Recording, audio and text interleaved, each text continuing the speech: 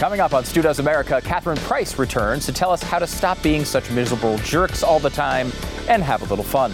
Andrew Cuomo's scam book profits go bye-bye, and the justice continues to roll in.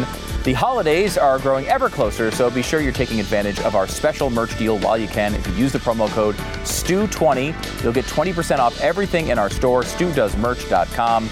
And the left has made the author of the Harry Potter series into a Dementor of their very own for daring to speak her mind in public.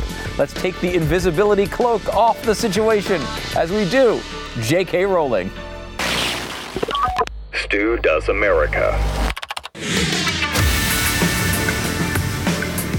Full disclosure, I've never seen Harry Potter. I've never seen any of the movies. I've never read any of the books. I have literally no interest whatsoever in any of it.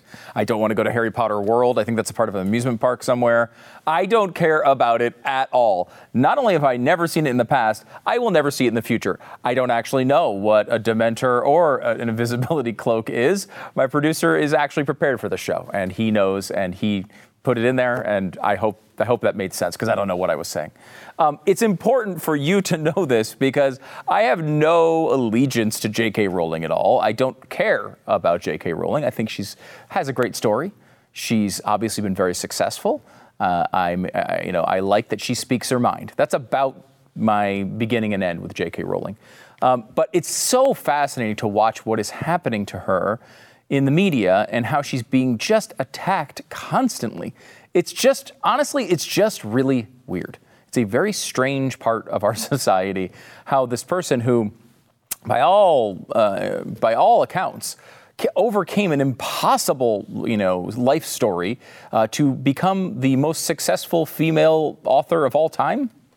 And now we're just supposed to hate her, I think, because she says really nasty things. And she said this really nasty thing today, or was it yesterday, on the Twitters, which, look, whenever you're on Twitter, you know there's going to be a good outcome of whatever you're doing there. That's one rule about Twitter. There's never any negative consequences and always positive consequences. Remember that, boys and girls. J.K. Rowling, responding to a news story about the absurdity of the police logging rapists as women, she writes, "War is peace. Freedom is slavery. Ignorance is strength. The penised individual who raped you is a woman." Now, this is, as she knows at this point, right, is going to get her in trouble, and she doesn't care. We'll get into that in a little while. But it's fascinating to see how anyone could think that that's controversial. You might think it's a little insensitive. You might think, just why are you even bothering talking about it? There's 100 things you can think of. But if a person with a penis rapes you and then claims they're a woman, it just feels like common sense to point out the absurdity of that moment. You might think all sorts of trans rights issues are really important. That's good for you. It may very well be a focus of yours. But when someone is raping someone else, I don't know. I feel like we get these little semantic games out of the way, and we make sure that the person who's the victim of that crime is taken care of. Well, if you think that maybe she was just kind of looking at this rule and exaggerating it in some crazy way, let me give you the details. The debate comes in the midst of the plans to reform the Gender Recognition Act, which would make it easier for trans people in Scotland to be legally recognized by their true gender identity. True gender identity. You might look at that phrase and say, are they saying, the gender that they were born with? No, they're saying the opposite of that, whatever they're saying. In part, the new policies would remove medical checks for those seeking a gender recognition certificate and shorten the time frame people must live as their gender identity before it's legally recognized. Should the new laws take effect, anyone facing rape allegations would indeed be recorded as a woman if they were biologically born male but self-identify as a woman, even if they don't have a full gender recognition certificate. Now, to boil this down, what J.K. Rowling is saying is legitimately what this law does, which would be that if a man raped a woman and was arrested, that man could say he was a woman and, number one, throw off every crime statistic imaginable. I mean, I don't know how we'd learn anything about crime in this world, because men can just say they're women and then it would be recorded as a woman raping another woman with her penis. That is legitimately what they're talking about. In addition to that, the man with the man parts could very well be put into prison with other women. So a rapist that's a man identifies as a woman and then gets put in prison with other women. Does anyone see why that might be more of a problem than misgendering someone? Is there anyone out there that can recognize how that could be an issue? Now, of course, obviously, as any idiot on the planet knows, this does not mean that every person who claims they're trans is some sort of sexual predator. How would you even get that out of what I just read or what she tweeted? Well, seemingly every trans activist on earth got exactly that out of what J.K. Rowling tweeted. Let me give you a few examples of this. Rodrigo Hanglenthian, executive director of the National Center for Transgender Equality, said she had, meaning J.K. Rowling, had an incredible platform, and she is using it to hurt transgender people. Imagine what it must mean to a young transgender person falling in love with her novels, only to learn that the author uses her tremendous power to attack your humanity. Huh? We are seeing a record-breaking number of murders of transgendered people. We've gone through those statistics before. We don't have time to do it again, but that is, it's wrong on 100 different levels. Rowling's tweets add to the dangerous false narrative that transgender women are predators. What are you talking about? What are you talking about? She's not saying that every transgender person is going to go rape someone. Of course not. At no point does she even imply anything near that. She's just saying that a man could identify as a woman and have all sorts of problematic treatments within the legal system, not to mention crime statistics, that would create massive problems here. She's not, at no point is she saying every transgender person is a predator. Also, she says, and this is on this previous quote that we just went over, but imagine what it must mean to a young transgender person falling in love with her novels only to learn that the author uses her tremendous power to attack your humanity. She's talking about rapists. I mean, if you are a young person who is reading her novels and upset that your humanity is attacked, you would have to be a rapist. She was attacking rapists. If you are a rapist enjoying her novels, I'm not all that concerned as to what humanity is attacked. I'm more concerned about the actual human that was attacked in the assault than I am the novel reader who might feel a little upset about the situation. And, these activists go back and forth. It's hard to even understand what they're saying sometimes, and they continually disagree with each other. This is, just a sampling here. Yahoo News put this particular sampling together with no irony whatsoever. They didn't see anything strange about anything that they wrote. As a woman of transgender experience, this is one activist, I am going to ignore this increasingly irrelevant attention whore and enjoy my self-identified life as the woman I am. Okay, so J.K. Rowling, she's an attention whore. Now, why on earth would J.K. Rowling need more attention? I don't know, but she's apparently an attention whore, and she's increasingly irrelevant. She means nothing. Just brush her to the side. Who needs her, right? As a survivor of sexual assault, I'm outraged that J.K. Rowling has once again used her enormous platform to cause harm and to conflate transgender identity with rape. Now, of course, she didn't conflate transgender identity with rape. It's very important that you know that. But also, is she increasingly irrelevant, or does she have an enormous platform? Is she increasingly irrelevant, or does an incredible platform, tremendous power to attack humanity, or is she increasingly irrelevant? Which one is it? Can we decide? Can we come up with some sort of arrangement here to understand? What's interesting about J.K. Rowling, I think, more than anything else, is not really her opinions. I mean, she seems to be not a conservative, but a feminist who just thinks, women are under attack under this sort of new way of doing business, and she likes to point that out. And what she's saying is certainly not dramatic. I mean, saying that someone with male parts that rapes you should be considered a man is not exactly, some innovative observation here. It's basic understanding of all humanity, and it's been the same since the beginning of time. Okay? She's not asking for something crazy here. This is very, very basic. But for some reason now, we've come to a point where this is almost impossible for people to do. To just say, you know what, truth is truth, and I'm not going to go along with this craziness right now. I'm going to stand up and I'm just going to say no. This is insane, and I'm not going down this road with you. And she's willing to come out and talk about it. Now, part of this is because J.K. Rowling has an unlimited amount of money. She has a money printing machine and fears no one. I mean, this is something that happens throughout life. And there's about 7 stages of wealth. Let's go through this here real quick. The 7 stages of wealth. Number 1 is survival, okay? You start off, you're trying to make enough money to feed yourself, to feed your family, to be able to have shelter, to live.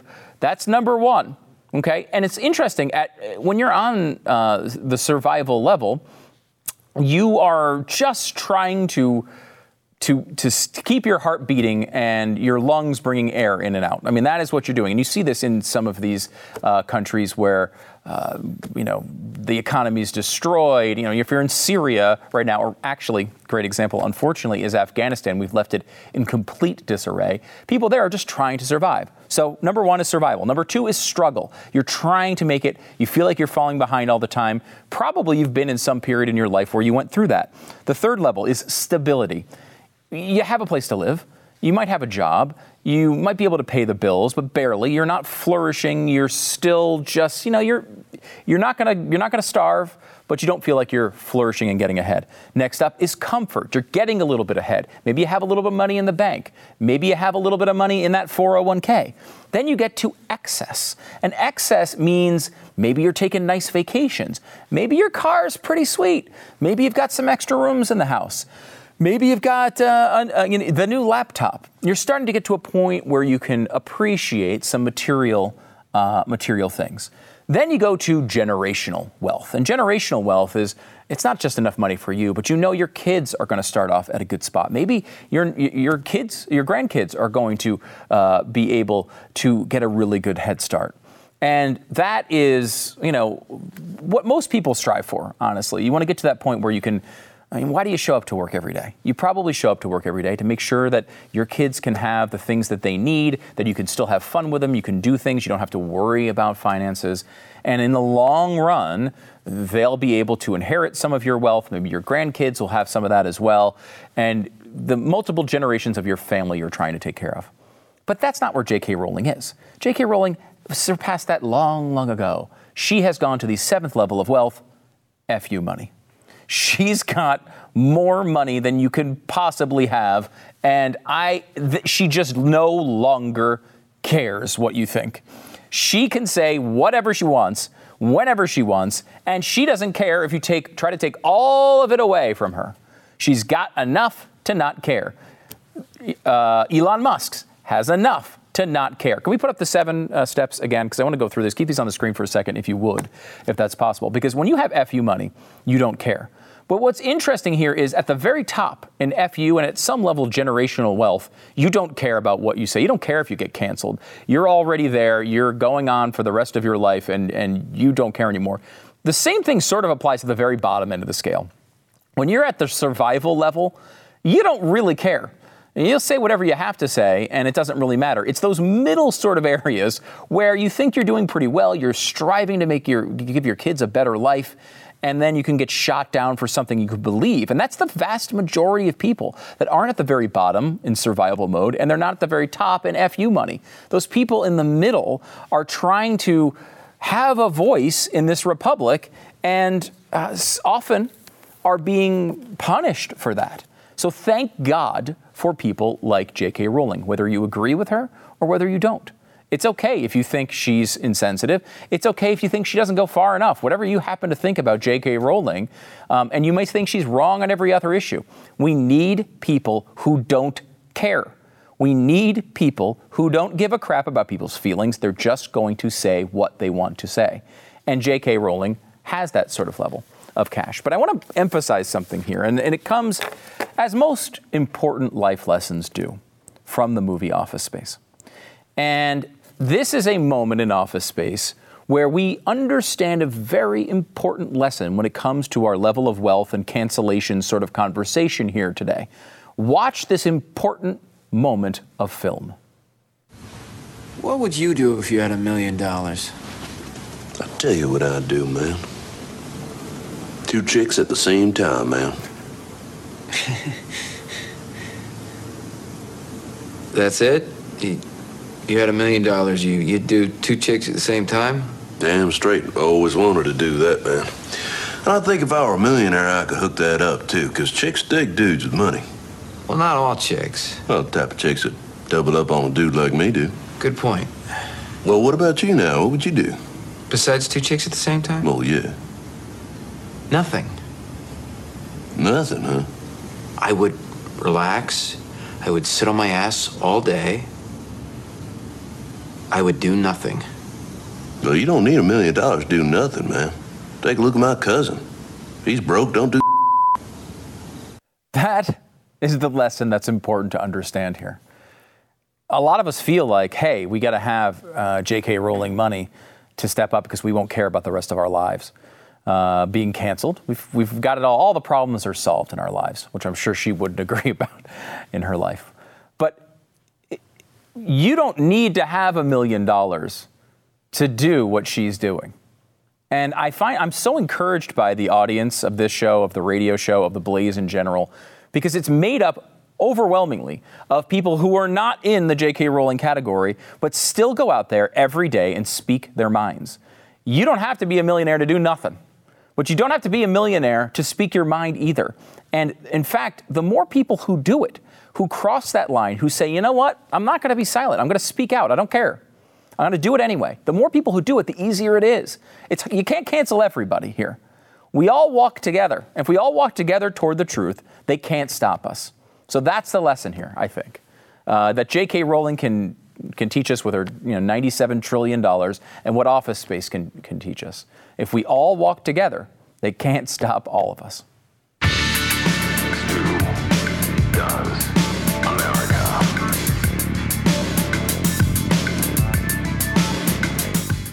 Ladies and gentlemen, take a quick look in the mirror. Do you have bags under your eyes? What if you wanted to see them gone, disappeared?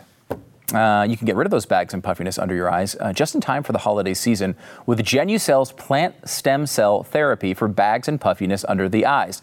Now, with Genucel's immediate effects, you're going to see results in the first 12 hours, guaranteed, or your money back. So you might be, honestly, you hear these claims all the time. You might be skeptical of them. Well, you don't have to be because there's no risk. They're going to give you your money back if you don't see these results. There's only 2 weeks left for Genucel's Christmas and holiday season sale. This is a great gift. I love giving this to my mom. She is always asking for more. It's important, to come up with a gift that doesn't suck. And Genucel can do this for you. Genucel's most popular package is 60% off right now at lovegenucel.com/Stu. Lovegenucel.com/Stu. Treat yourself or a loved one to the absolute best skincare in the world. Go to lovegenucel.com/Stu. Enter my promo code STU. You'll get an extra special holiday present. Order now and get free priority shipping for delivery by Christmas. It's lovegenucel.com/Stu. Lovegenucel.com/Stu. Check it out. It's always great to have Catherine Price on the program. Her new book is The Power of Fun: How to Feel Alive Again. And it's coming out next Tuesday. Be sure to reserve your copy today. You can pre-order it. Catherine, how's it going? It's going pretty well. How are you doing? It's always nice to be here. Yeah, thanks so much for coming on and doing this. I appreciate it. I've been reading the book, and I will say at times I feel a little seen as you're going through this. Let me give you a quote from the book. When we've been conditioned to believe that our time is too valuable to waste, and yet we often wind up spending our leisure hours on things that make us feel like we've wasted our time. Every person I know in my life would relate to that statement. We sometimes, when we have free time, we wind up doing things that at the end of the day don't fulfill us at all. In the book, you talk about the concept not just of fun, but of true fun and fake fun. Can you walk people through this? Sure. Yes. I realized that when I was researching the book that we use the word fun really casually to the point that it's almost sloppy. And as a result, we're very vulnerable to anyone who wants to sell us their product or an activity as fun. If they do so, we'll accept it without questioning it. But if you actually think about it, there's a real difference between the activities that make us feel joyfully alive, which is really how I define true fun, and those that leave us feeling vacant and empty afterwards. And I call that fake fun. The number one culprit for that is definitely social media for a lot of people. And it's very similar to junk food, where you get this initial hit of pleasure from it, but then you are driven to compulsively consume it. And afterwards, you feel gross and empty. So that's what we're trying to reduce or eliminate as much as possible. Yeah, it's an interesting idea because you think, fun feels in a way like a bad word. I think like a good portion of the book is rehabbing some of these words, I feel like fun and playfulness and play. These are words that I think like as adults, we think you're not supposed to do those things, but you make a pretty compelling case that they're really important parts of life. They're huge parts of life. They're hugely important. And yes, I think we tend to dismiss fun as frivolous, but over the past 2 years of researching and writing about fun, I've come to conclude that they're actually essential for our happiness and health. Like fun is essential. I define it as the combination of playfulness and connection and flow. And when I do that, a lot of people freak out, like you just said, at the playfulness component, because as adults, we think of play as a children's thing. I personally, like, if you tell me that, I'm going to think about charades. And let me tell you, I hate charades. But what I mean by it, what I invite everyone to embrace the idea of, is just having a lighthearted attitude where you don't care too much about the outcome. You're not trying to be perfect. You're just doing things for the pleasure of it. And in terms of connection, anything that brings us closer together and brings out our shared humanity is good, not just for us, but for the world. And I think fun has the capacity to do that too. When you're having fun with someone, you're connecting on a human level that bridges all other divides. You talk about how the true fun concept, I think, is interesting. And everybody's had these moments where, you describe it, a moment in the car, like, screaming, Bohemian Rhapsody with your friends, right? Like there's that moment where like you kind of remember it, and it's this really, you have a real burst of energy, and it's a real meaningful event, which is different than like, I would say like to have some fun, relax. I might go out, have a drink. I might go out to see a movie. There are things I enjoy doing, but that's not exactly what you're describing here. Yeah, exactly. So I think there's three categories. You got true fun, the memories, the activities, the moments that make you feel truly joyfully alive that you will remember for a long time because they light you up inside. Then you have fake fun, which is the junk food stuff we were just talking about. Then you have this whole middle category of activities that you truly do enjoy and that are worth your time, but they're not necessarily fun in the sense of the word that I'm talking about. They're probably relaxing or enjoyable in some other way. And that doesn't mean that they're bad. That very well might mean that you do want to do them. But I think it's interesting to start to tease out the differences between enjoyable hobbies that relax us and nourish us in a kind of a quiet way, and the feeling of fun, which really energizes us and really does boost our resilience, which I think all of us could use right now. It's interesting when you talk about the concept of fun. I think everybody would say, of course, obviously I want to have fun. That would be great. I mean, there's a lot going on in my day from day to day. It's hard to find the time for it. But I think it actually is really difficult to do. As an adult, every once in a while I have a conversation with someone and they'll be like, so what are your hobbies? And I just stare at them blankly and I have absolutely no answer for them. And afterward, every time that happens, I have this moment of like, gosh, that's really sad. I didn't even have an answer to that question. And then I move on with my life and never think about it again until I pick up your book. So why is that important, and how do people get themselves in the mindset to actually do this? Because it's in some ways, as an adult, a task to figure out how to have fun.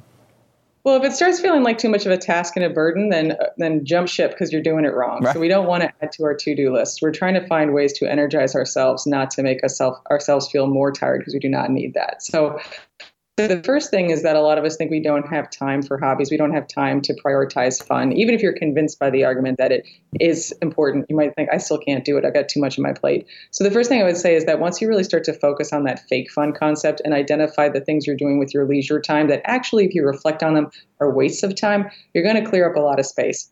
That happened to me personally when I wrote my last book, How to Break Up with Your Phone, started spending less time on my phone. All of a sudden, I ended up with all this free time. And I didn't know what to do with it. And that's what led to this new book, because I decided I was going to start playing guitar in my case. And that ended up being this wonderful experience that led to this concept of fun in me writing the book. So I'd say first, reclaim some time that you're currently wasting, because there actually is probably more that you think. And then I would just start by noticing opportunities to be playful or connect with someone or just be engaged and present in your everyday life, because there's more of those than we realize. And then, yeah, just ask yourself, the question that launched this book for me was just, what's something I always want to do, supposedly don't have time for? Can you say that one more time, Catherine? You kind of cut out there. Can you ask that question again? Sure. Yeah. What is something you always say you want to do, but you supposedly don't have time for?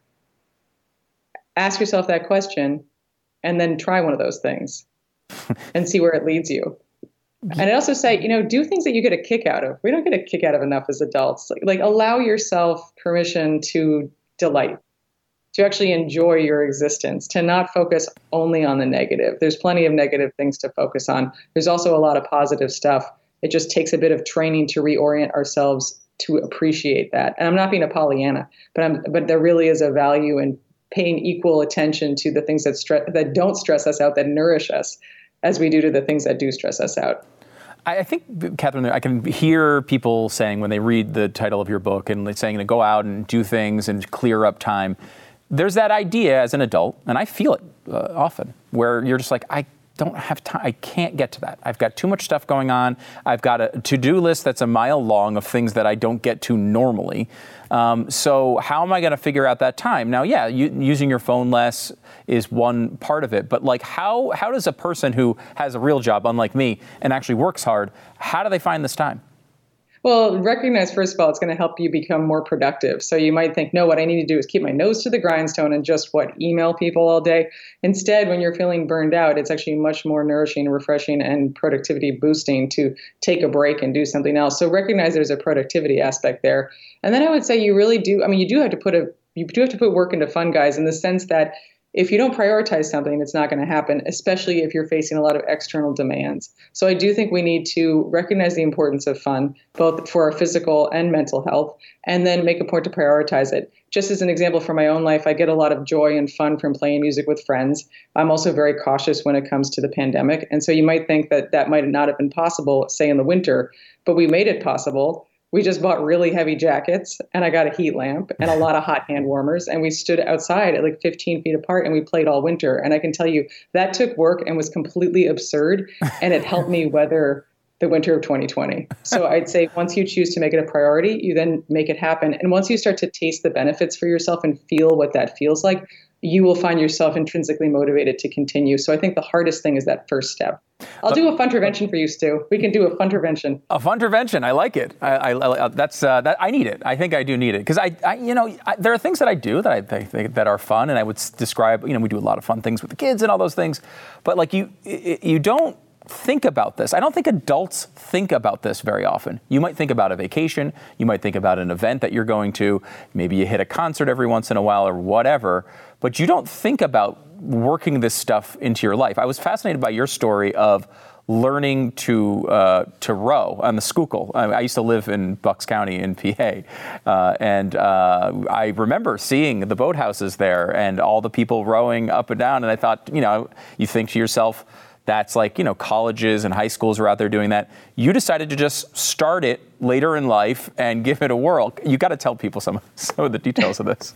First of all, way to pronounce Schuylkill correctly. I can tell you from around here because that word does not look like it's spelled or sound like it's spelled. Yeah, I decided when I turned 40 and I was like, I like doing things outside. I like physical activity. I see these people rowing all the time. I'm on the rowing machine all the time because I've got bad knees, so I do that just to exercise, but it is so boring. So why don't I try actually rowing? So I had this hilarious series of lessons with this young man named Brian, whom I had a very funny relationship with. We just gave each other, flack over the megaphone. I just find things to be funnier over megaphones. That's something else I discovered for myself. So he'd be like, try harder, and I would just find it, so you're doing that wrong. But anyway, there was one morning in particular that I write about in my book. It was Halloween. It was unseasonably warm, and nobody else was out on the river because it was pouring. And for some reason, we went out. Needless to say, I ended up dropping my oar and just somersaulting into the Schuylkill. And if there's anyone out there who's from this area, you'll know that that's not the river you want to take a dip in. That's all the sewage and the effluent. It's just, so I did not get hepatitis, so I'm okay. And it was hilarious. Like I had so much fun that I just was announcing to everyone for the rest of the day, I fell into the Schuylkill. People are looking at me like I'm nuts. Like, why are you telling me that? And I was like, because it's so absurd. So I'd say embrace absurdity. And another thing I would suggest is to reflect back on your own life and think about some experiences of past fun that you would describe as having been so fun. and just notice, like call to mind 3 or 5 of these, talk to them, brainstorm with a friend or something. And then notice if any themes emerge, like what were you doing? Where were you? Who were you with? And that helps you pull out what I'm referring to as fun, which are the people and the activities and the settings that often generate fun for you. And the reason I bring that up in the context of this conversation is that identifying your fun magnets can help you turn fun from this abstract, nebulous concept that you can't plan for, that just makes you stressed out, into something you actually can put on your calendar. I can't say I'm going to have fun on Saturday from 8 to 10. That's ridiculous. But I can say I'm going to play music, or I'm going to call this particular person, or whatever it may be. It helps you nail it down a bit more and actually make plans. Ironic though that may sound, for fun. Yeah, I thought what was interesting about the Schuylkill story in particular was that the fun sort of just came from your perspective. Like, that easily could have been a story that annoyed you for weeks. I fell into the Schuylkill, I got hepatitis, whatever happened. Did not get hepatitis. Luckily, you did not get it in this case. It would have been a lot harder to take a fun attitude if you did. But I thought your perspective of it, of just taking it as a funny event and immediately seeing it in a comedic light, in a way of just saying, instead of just jumping out of getting out of the river and just being frustrated all day long, you took it as a positive. You kept going. You kept boating in the rain after falling into the river. How much of this is just perspective? A lot of it is just perspective. I mean, what I encourage people to adopt what I call in the book a fun mindset, which is an adaptation of a growth mindset, but basically opening yourself to opportunities for fun that already exist. It doesn't need to be much. And a lot of it does have to do with our attitude, because you're right. Like in my past, as a perfectionist, I could definitely see a situation in which the same thing would have happened, and I would have beat myself up for screwing up and dropping that oar and falling in the river, or just been miserable or embarrassed. And instead, I think I've reached a place where I just laugh at it. It's just absurd. Like, what are you going to do? It was like I was cold and wet, but then it wasn't so cold when I got out, and it was just so ridiculous and so funny that, I mean, you can tell even now it just makes me laugh to think about that experience. So I think the more we can kind of just laugh at ourselves, the happier we'll be and the more fun we'll have. Your website is howtohavefun.com, and you go through, you have even a fancy acronym, SPARK, to kind of walk people through this. We're a little short on time, but can you walk people through a couple steps of this so they can get an idea of how to actually do this?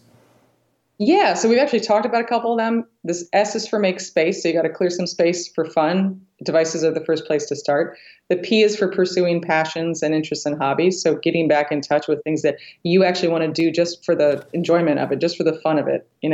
Try that thing you supposedly want to do but don't have time for. The A is for attract fun, so having that mindset that fun is around us and we just need to be able to embrace it and laugh at ourselves. The K, I'll skip ahead, is just to keep at it. You need to keep making it a priority. And the R I particularly love because that is short for rebel.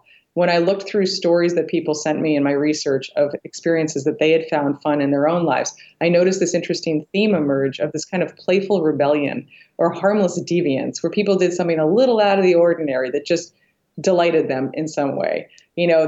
Someone talked about having like an ice cream party in the middle of January in Seattle, or this one person told this great story about how they were standing on the diving board of their parents' pool, fully clothed, having a conversation with their mother, and they just had this urge to jump into the pool. And they did. They just like abandoned the, what is supposed to have, you're not really supposed to do that as a grown-up, jumped in the pool, hilarity ensued. So just finding ways to do something that's a little bit playfully deviant or out of the ordinary and just make yourself and other people laugh is actually a great tool to start to find fun. Well, people are going to have some time off here for the holidays. This is a great time to get started with this. The new book is out on Tuesday. Katherine Price. The book is The Power of Fun, How to Feel Alive Again. And you can get your hands on it next Tuesday, wherever you get your books, and pre-order it now. Katherine, thanks so much for coming on the show. Thank you so much for having me. And I am serious. Fun Intervention in 2022, Stu. Let's do it. Let's do it. Back in a second.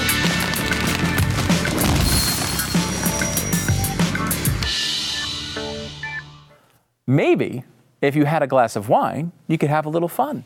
It's true, I guess. I mean, if you like wine, maybe that's what you can do. Maybe you can pursue that a little bit more. Maybe you can try new things. Maybe that same bottle you have all the time is a little boring. maybe you need to expand your horizons a little bit. That's why you got to love First Leaf Wine Club. They remove all the guesswork, doing all the hard work to discover great wines so you can just enjoy them. Now, what you can kind of do is you fill out this little quiz on the types of wines that you like. Maybe you like sweet wine, maybe you like Moscato or a Riesling, whatever it is. And then their winemakers sample 10,000 wines a year, which sounds like a pretty amazing job, across 5 continents, and I hope it's not one person doing that. That would be very busy. 5 continents, 12 countries. They select only the best bottles for the club, and the more wines you rate, the more the shipment can be personalized to your taste. There's no contracts, cancellation fees, and if you're not happy with the wine you receive, First Leaf will give you a credit toward your next shipment for a risk-free way to explore an endless array of world-class wine. Join today, and you'll get 6 bottles of wine for $29.95. I mean, it's $5 a bottle. Come on.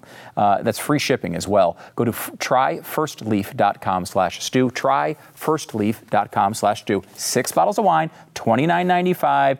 Try something new. Have some fun. It's free shipping as well. Tryfirstleaf.com/stew. Well, we're just a couple of days away from the Power Hour. It is Friday, the 17th, 9 p.m. Eastern. Go to stewdoespowerhour.com. stewdoespowerhour.com. Get RSVP'd for the big event. It's on Friday. Don't miss it. When you go there, if you get RSVP'd, you'll be entered into to win some pretty fun things. So make sure you go there and do that now, as well as joining us on YouTube for the event. Or if you're a Blaze TV subscriber, you can get it there as well.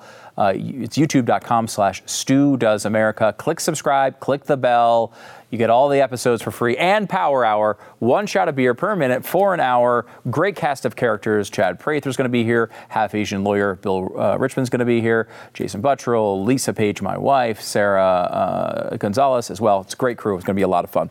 Okay, so there's a new announcement out today from Pfizer. They say their COVID pill will protect against severe disease, even from Omicron. So there's a couple of things that are interesting about this story. Because, I could give you the details. Their study says it's about 90% cut in hospitalization. If true, of course, that would be great news. The couple things that people always look at when they see this story, and they focus on Pfizer says, which is really important, right? We don't, Frito-Lay says it's going to, make you healthy. You don't necessarily believe a press release from a company like this, and that is important to understand. It is just what they're telling us at this point. On the other hand, it is important to understand incentives here in that, within a couple of weeks, we're going to have more data on this as this thing comes out. If it's not cutting performance by 90%, yes, in theory, maybe they sell a few pills at the very beginning, but then their entire business dissolves. It's much more, it makes much more sense for a company like this to not have, large studies disagree with what they announce in advance. There's not a lot of incentive here. This is already Pfizer. They're already selling the magical blue pill that keeps men, at nursing homes in the sack for years and years and years and years. They're making plenty of money. So hopefully this is true. We'll see. It is important to have the skepticism. The other point is that you'll see a lot. There are some people who are obviously skeptical of the vaccines, don't want to take the vaccines. There's less skepticism about a pill. And I think part of the reason is something that has never really been addressed, I think, well by either the Faucis of the world or the Pfizers of the world, which is people don't like to take treatments before they're sick. And I know if you're a pro-vaccine person, you might say, okay, well, that's what a vaccine is. Get over it. Okay. But I think people are much more open to take things once they've actually become ill. And, I think there's particularly with children, there's sort of a hurdle to get over there to say, wait a minute, if there is any chance of a negative consequence that comes from a vaccine, I don't want to do that because right now they're not even sick. There's a different calculus, I think, when you are already sick, when you're thinking, this is pretty serious. I might end up in the hospital, particularly if you're somebody who is vulnerable. So anyway, we hope these things are obviously work well. If you have a treatment of your own, look, I'm not your dad and I'm not your doctor, so take what you want. But it's good to have more things to throw at this so we can get back to life as normal. Back in a second.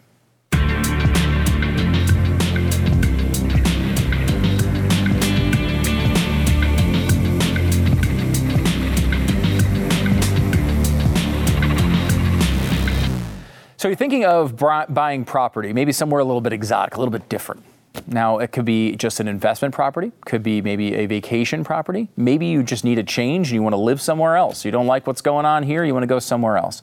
Well, in Panama, you're instantly about 10 times richer, which is pretty cool because Panama is a high-income nation. It's not the sort of dusty third world country some of these areas can be. It also uses the U.S. dollar as currency, which is very nice. And every dollar in your bank account in Panama is basically worth like 10 times what it is here.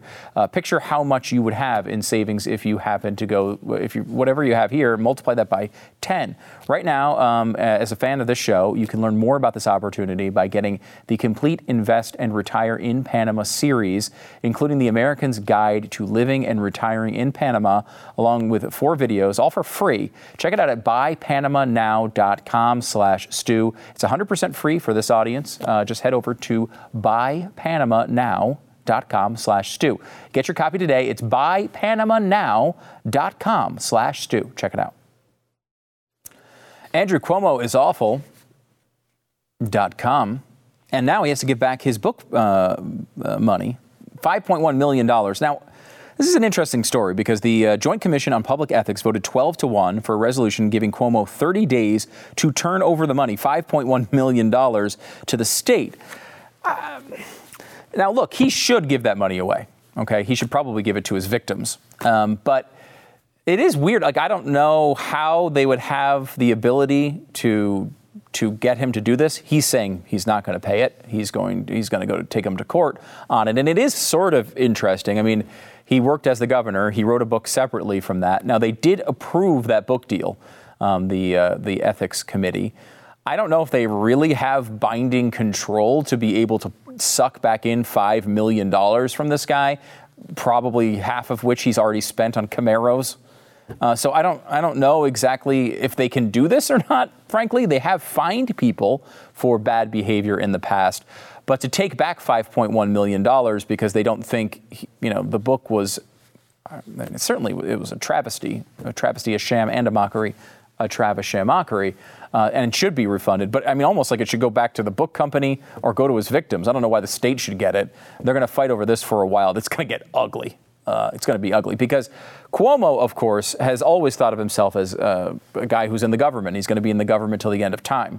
And, his big cash out was $5.1 million. And that's kind of now all he has. No one's going to hire him to do anything else. So it'll be interesting to see if he can protect this money. If there is justice in the world, that money should go to literally anyone else on the planet. There are murderers who deserve it more than he does. Back in a second.